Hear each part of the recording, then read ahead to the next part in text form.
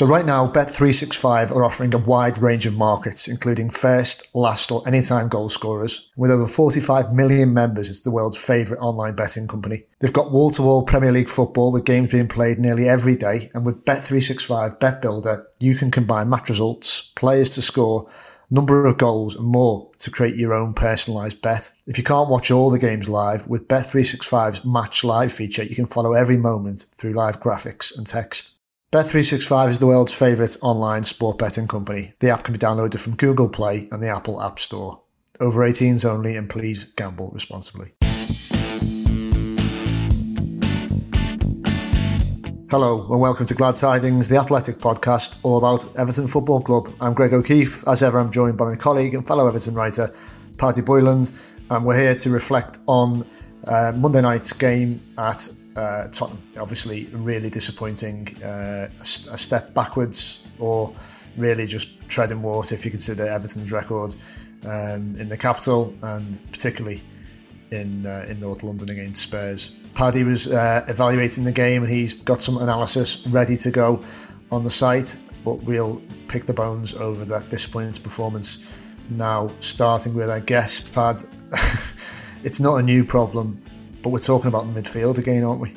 Yeah, it does feel as though when we were asked what we fancy writing about before and after games, that midfield comes up quite a lot. And I think that's just because if you analyse elements of this Everton side, midfield is where they're found lacking most. Holgate and Keane, and kind of formerly Holgate and Mina, forged quite good central defensive partnerships. I think Coleman's now starting to come into his own a little bit at right back again. Bit of a renaissance from him. And obviously we've all kind of waxed lyrical about the front two. It feels as though ever since Idrissa Gueye left, we've highlighted the need for a number of things in midfield. I actually think that the move to 4-4-2, as we've written before, to be fair, I actually think that the move to 4-4-2 does not help Everton, and certainly injuries have not helped Everton in that part of the pitch.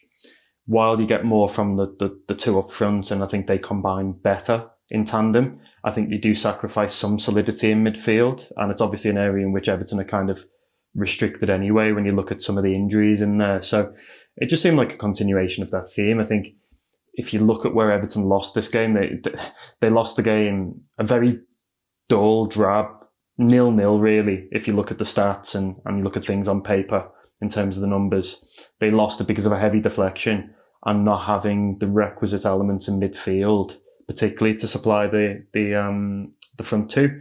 So I think across the whole game, they only had 6 touches in the box, and 4 of them came from Calvert-Lewin. Don't think if I'm right, I don't think Richarlison had 1 touch in the opposition penalty area. And we've bemoaned kind of a lack of solidity in there. We've bemoaned the lack of an Idrissa Gueye or even a Gbamin type as the enforcer. That was an issue as well.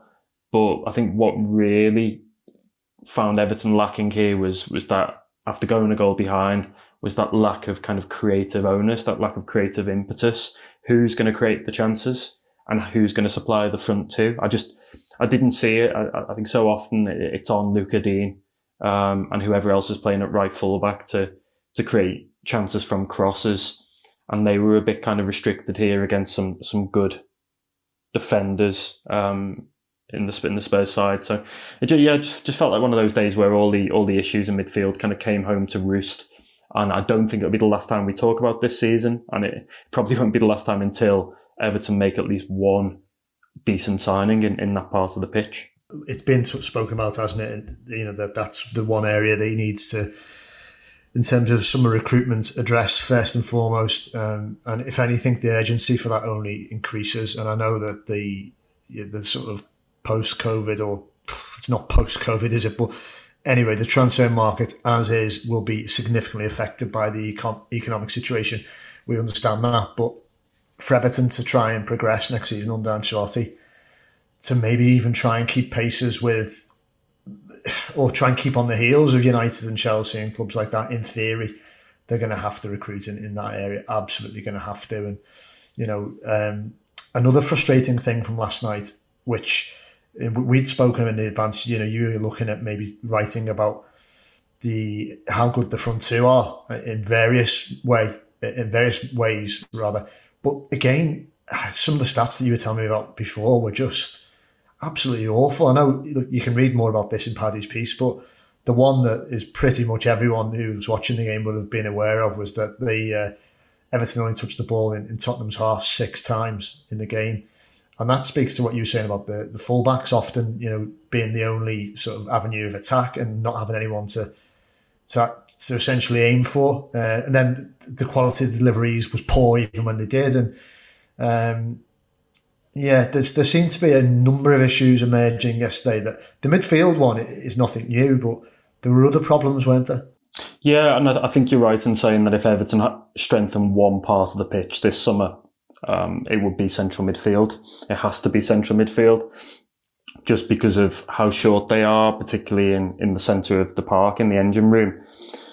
Other issues, though, emerged, and we've touched on a lack of creativity there. I think there is an awful lot of onus on Lucas Digne, probably too much, even though he does well creatively for Everton. And I just think more than anything, it's the links between the various parts of the pitch. So it's getting the ball off the goalkeeper, as Everton do, and playing that pass into a deep-sitting midfielder who then plays the pass either wide or into the attack. You look at, for example, Richarlison and Calvert-Lewin. They're meant to be a partnership and they're meant to thrive off touches in the box, as we've said. Well, between them, they only had 4 and the team only had 6 in the Tottenham area. But between the two strikers as well, I think it was only one pass that they exchanged throughout the whole of this game. That suggests to me that there was no supply line, that there was obviously, as we've said, an absence of creativity. And while there were other issues, of course, I think that's the thing. When you go 1-0 down to a Mourinho side in particular, that's the thing you really need to work on, because let's be honest, the dark arts were at work here, weren't they? It was I think Richarlison was fouled 7 times. Only Wilfred Zaha and Jack Grealish are being fouled more in a game across the whole of this season. He wasn't allowed to turn. They were going touch tight and kind of thumping him as soon as he got the ball. Coleman and Dean were being forced to run down blind alleys. I think Tottenham just pressed Everton so well, and then even when Everton got through those lines, regressed into their shape so well that it was really hard. It effectively became as though Everton were playing like a sort of surrogate home side. They were the one having to kind of make the running, and we know that's what a Mourinho side likes to do, which is, I suppose, why it was so disappointing. The way the first goal was conceded, the way the only goal of the game was conceded, because you look back at the last 2 goals Everton have conceded, and in fact the only goals that Everton have conceded since lockdown, one of them is a clearance from Mason Holgate, which hits Kelechi Iheanacho on the head and somehow ends up in the back of the Park End net. And this one is another it's another fortuitous goal for the opposition. I don't think Lo Celso's shot is going anywhere near the goal until it hits Michael Keane and rolls into the corner. I just felt a little bit sorry for him. I know collectively it was a blow, and it meant that Everton were struggling and toiling to get back into the match. But I just think for Michael Keane, he's been so good since football resumed. If there was one player that didn't deserve to happen to, it was probably him. And sod's law it did. So I think more than anything, you could be guilty here of kind of overblowing this. And I have seen quite a lot of really vehement negative reaction. First of all, it was not a good performance. That's quite clear. Everton didn't do much particularly well in the game, bar kind of negating the threat of Son and Harry Kane. But equally, it was probably a game that if things had gone a different way, Everton would have come away with a pretty credible 0-0 draw, and the European hopes would have kind of been semi-intact. So almost that huge slice of fortune for Spurs papers over their cracks and exacerbates ours. And I think maybe when we take a step back, we'll realise, yes, of course there's work to do, and of course it's a blow, but maybe it wasn't quite as bad by the numbers as it looked on first glance. Well, that's more of an optimistic take than I think many will be able to muster, but it's a valid one. I think the context of our record down there is what makes it worse, isn't it? But you almost get into like it becomes quite a meta task to try and unpack all that, because it really is a historic sort of a misery journey through the annals of Everton's in the Premier League history, when you come into why we don't win against the top sort of 6 sides down on our travels, away games, and that can wait for another day. So if you thought Paddy did sound a bit upbeat there, wait till you read his piece. There's some really alarming stats and insight into what went wrong for Everton there. It is well worth a read. Some of the things you just, mind blowing in terms of some of the detail he's looked at and what didn't happen in very basic areas of the pitch that leave you, let's just say, leave you under no illusion as to why we didn't win the game. I urge you to go and read it. If you're not a subscriber, we're offering a 30-day free trial at the moment for The Athletic. It's a limited offer. Why not give it a go? You just need to go to theathletic.com/Everton pod. That's theathletic.com/Everton pod to sign up. You'll get everything that me and Paddy write about the Blues and across the Premier League, European football, world football, as the season reaches its conclusion. So go and have a look at that. It's theathletic.com/Everton pod. Well, the games are coming thick and fast, aren't they, Pad? And of course, only sort of 48 hours, we've got another game, this time back at Goodison. And it's what do we need? Oh yeah, a side that are in form, having just beaten Man City. Southampton are coming to Goodison Park. Not going to be an easy game, is it?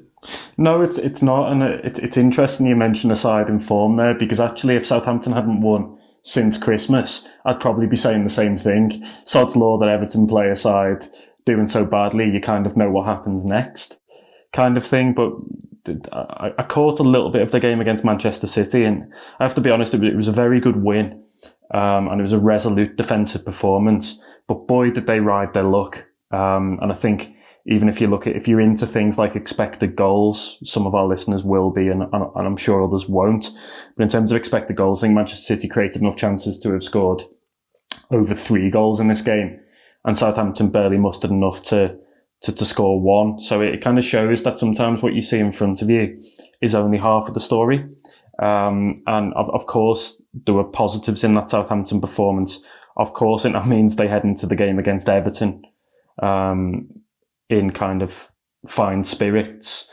But that doesn't mean that they're necessarily a formidable proposition. I know from conversations we had with our Southampton correspondent, Carl Anker, he was talking about Southampton's main tactical issues coming against sides that play 2 up front, which is obviously a good omen as far as Everton are concerned with Calvert-Lewin and Richarlison. As we've said, we just need to make sure that there's a more capable, a more able, and a more ready supply line to those two, so that they can show what they're all about. I just think more than anything, we need to see, particularly with Everton being at home, we need to see more front foot play. We need to see more kind of bravery in possession, taking the game to the opposition. And I think probably the only person that did that for long spells of the game against Tottenham was Anthony Gordon. So for me, he's one that you look at and think he has to come back into the side. He can be that kind of creative attacking thrust that Everton have lacked at times. Certainly they did on Monday night against Spurs. So that's a change you'd hope and expect to see. Thought he did really well again against Tottenham and provided a bit of a spark. But no, not an easy game. And I think the other thing here is that it's Monday, Thursday, Sunday, which really tests fitness. It really tests squad depth. There will need to be a degree of rotation, you would think, in order to keep players fresh.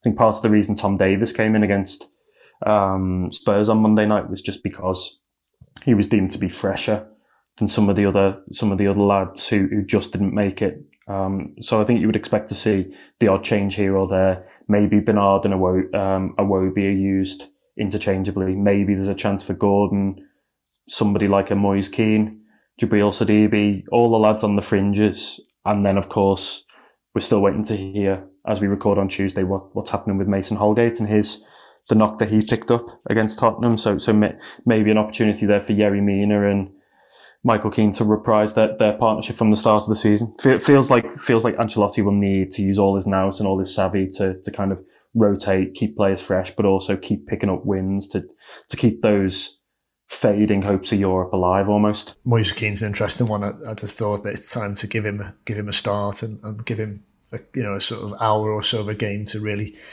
show what an injection of fresh legs and his pace and directness can do. So maybe we'll see some interesting selections on Thursday evening. Well, thanks very much for listening. We'll be back next week. But in the meantime, we'll leave you with an interesting interview that Paddy did with Luke Garbutt. Of course, left the club after 11 years last week. And Paddy had a chat with him, sat down and spoke about his time at Everton and the next step. Before we get into things, Luke, how are you doing? How's everything going for you? Yeah, good as it could be in lockdown, and obviously with everything that's been going on in the world, I'm just getting along with it and keeping myself ticking over fitness wise, and then seeing what the summer transfer window will be bringing for myself. Really, and obviously being an interesting 7 days for yourself leaving Everton, like we say, after over a decade at the club. What was that like? We'd obviously spoken a few months ago for a piece we did on the site. What was it like actually to realise that you were no longer an Everton player? Yeah, it was quite strange, to be honest with you. Obviously, I wanted to address my time at the club via social media, and obviously it got a lot of backlash in terms of the whole manager situation with Carlo Ancelotti. Yeah, it was strange. It was a little bit sad. Don't get me wrong. For the last couple of years, I've had it in my head that my time at Everton is over, and I'm trying to form a new chapter of my career. So, from that point of view, it wasn't something completely out of the blue. You obviously touched on that reaction on social media, in particular to Carlo in the press conference last week. Were you surprised by some of the reaction to that? Because I know, kind of looking at your social, you took it in kind of quite good faith and kind of laughed it off. Were you surprised that people took it in a certain way? Yeah, I was surprised, but then again, I wasn't like that surprised, because there's good and bad people out there on social media. There's always going to be mixed views and concerns on social media. So it wasn't something that I was terribly surprised at. But from my point of view, it was more sort of negligent on the club's behalf, rather than Carlo, really, to be honest, because in reality, he's not going to know who I am. I've not been part of Everton first team squad for a while now, so he should have been briefed going into that meeting that there was 3 players that are out of contract at the end of this season, and then he would have been able to adapt himself accordingly to questions. So it's one of those situations that I chose to see the funny side of it and move on, really. Yeah, I guess that's the thing, isn't it? Obviously, you've not worked with Carlo Ancelotti before. I mean, just wondering when kind of your contract expired, did you have much conversation with people at Everton about leaving, either kind of people like Marcel Brands, who you've dealt with before, or even just kind of former teammates and former colleagues? To be honest with you, Marcel Brands did contact me a couple of weeks before the 30th of June, just to kind of say, he respects my time at the club, and that I'm no longer contracted and not going to get a contract next season. So he'd just like to thank my efforts for the football club, and that was it, really. It was a short and sweet, but nice enough conversation to have. It's not something that I'm completely alien to, like I just alluded to, because I knew I was on my way a few years ago. So from that point of view, it wasn't a surprise. But yeah, I mean, I don't think it's something that I need to take to heart. That's football at the end of the day. I didn't get a contract renewal. It didn't quite work out at Everton, and I've just got to move on. Yeah, and it's interesting you mention Marcel Brands there, because lots of people speak very positively about him. I mean, just judging from your reaction there and the message he sent, I guess those personal touches even give given the news that he was kind of relaying to you, those personal touches make a difference. And what was he like to deal with kind of across your time at the club? He was obviously there for a number of years as well. Yeah, he's a nice enough guy. He obviously has a lot more pressing matters than dealing with my situation. But like you say, the personal touches and having the time and decency to call me was nice. But yeah, he's a guy that's high up at the football club, and he's got other things on his mind and on his plate other than dealing with me. So all I can say is that I respect that he gave me a call just to thank me and wish me well in the future, and any concerns or queries I have moving forward, he's always on the other end of the phone. So that was a nice touch, and I thank him for that. I was having a look to some of the reaction to the piece I did, and you obviously retweeted it yourself last week again, and kind of comments came into to both of us really about your time. The overwhelming message was that kind of fans look back with a lot of positivity at your time at the club and wished you well. Have you been touched by the response from supporters, given that I suppose you haven't been around the first team picture now properly for a good while? It seemed like there's kind of a lot of goodwill out there towards you, given what you'd done early in your time at Goodison. The fans were brilliant towards me, especially when I was in and around the first team and a proper part of the football club. And yeah, I am, really happy with the response and the comments that have been given to me over the last couple of days. I think the fans did really take to me, and I had a good relationship with them.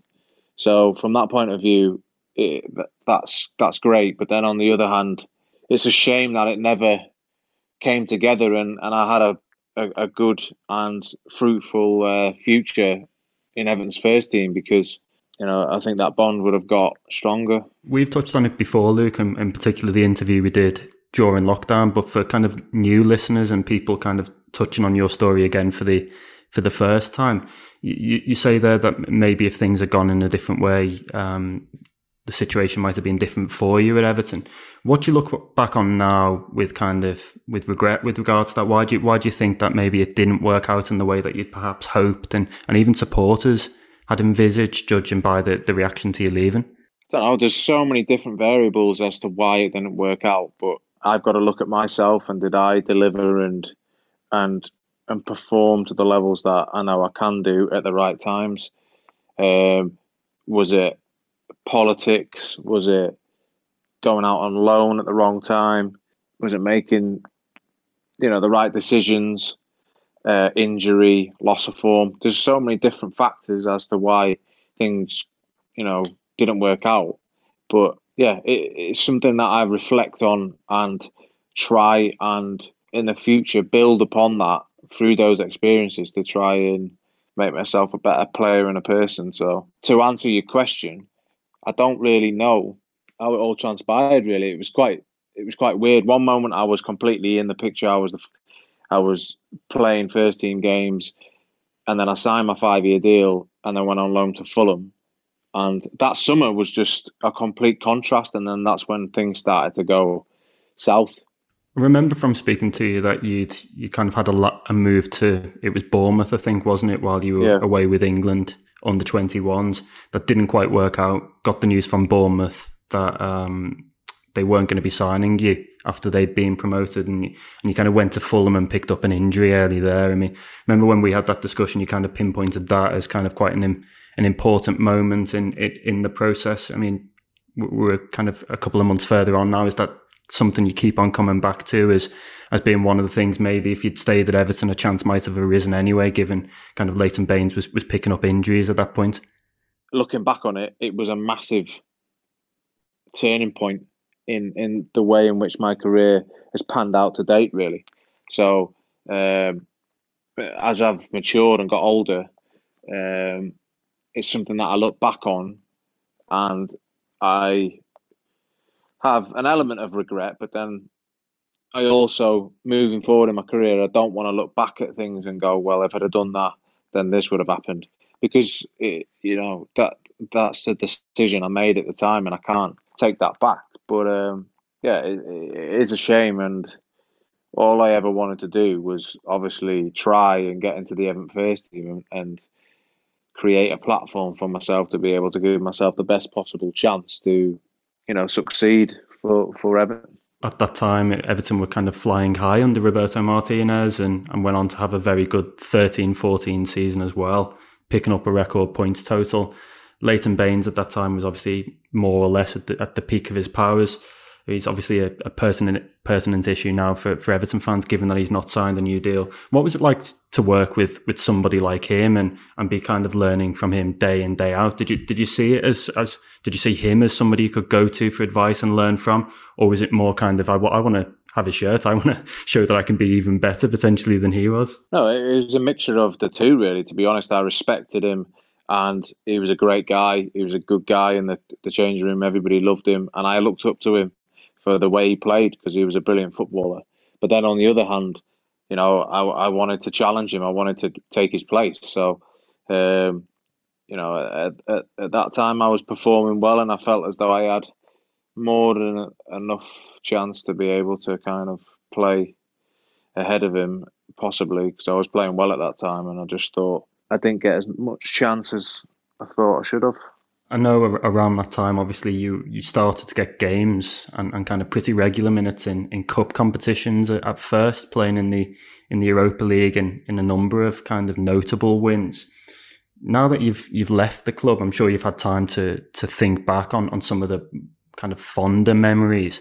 What do you come back to most from your time? What are the kind of the key standout performances or kind of milestones that you encountered that you look back on now with kind of real pride? Well, I think like we said a couple of months ago on the interview that the whole Martinez reign was something that I look back on with real great memories, really. Just because I felt such a part of the football club and I felt as though I had a massive future there.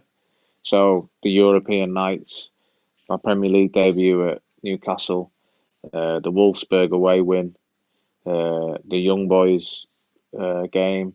Yeah, so there was plenty of ups in that time, and it was just a great time to be a part of the squad because the team was playing such a brand of football, which was exciting the fans and stuff, that it felt as though the club was on the up. So that's what I take most out of my time at the football club, really. I remember from our conversations that obviously there was a core of kind of young players coming through all at the same time. Ross Barkley was doing well. Lukaku had just signed. You had John Stones as well and various others. You touch on it there, but do you almost look back on that now as kind of maybe a golden period in your career and for the club, insofar as it felt like kind of maybe anything was possible? Everton were really a club on the up. And the second part of that is, were you then surprised maybe that they didn't kind of push on even further and maybe do even more and potentially even win something? Because you look at the games against Wolfsburg, they had De Bruyne, Perisic, all these top players, and Everton thumped them over both games. I think it was 4-1 at Goodison and 2-0 away. So is there an element of regret there as well that maybe you didn't quite kick on and kind of get that bit of silverware or push on into the Champions League? Yeah, I mean, I've touched on it before. Like, I definitely think there was an element of a missed opportunity because, like you say, we were a young squad. We had a lot of young players that were doing really well at the time, but we had a good blend, so we had good experience alongside that, and we were playing a brand of football that was coincided with the way in which the team was going, and the players were suited to that brand of football. So, yeah, it was a little bit of a shame that we never kicked on and tried to win a trophy and possibly challenge for Champions League places and stuff, because I felt at the time that was the way it was going. Were you surprised by how things worked out for Roberto? I know from our conversations before, he was kind of he was a really interesting figure and he did a lot of good at the club and he made players feel 10 foot tall. What did you make of kind of how things came to an end for him? Were you surprised that somebody that has since gone on to manage Belgium wasn't really able to kind of keep his job and persevere at Everton and kick the club on in the way that they maybe would have wanted? from my personal point of view, like I only had positive things to say about him.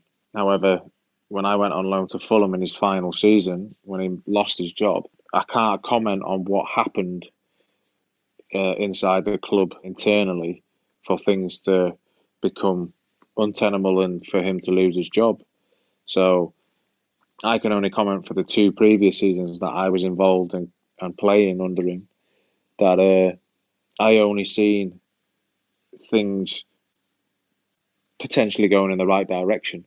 But then obviously when I went out on loan, I didn't know what happened in that season, and there must have been a lot of things that did happen and went on behind the scenes that eventually made it untenable for him to carry on. But it was a shame because he was someone that I loved playing for and I had a good relationship with.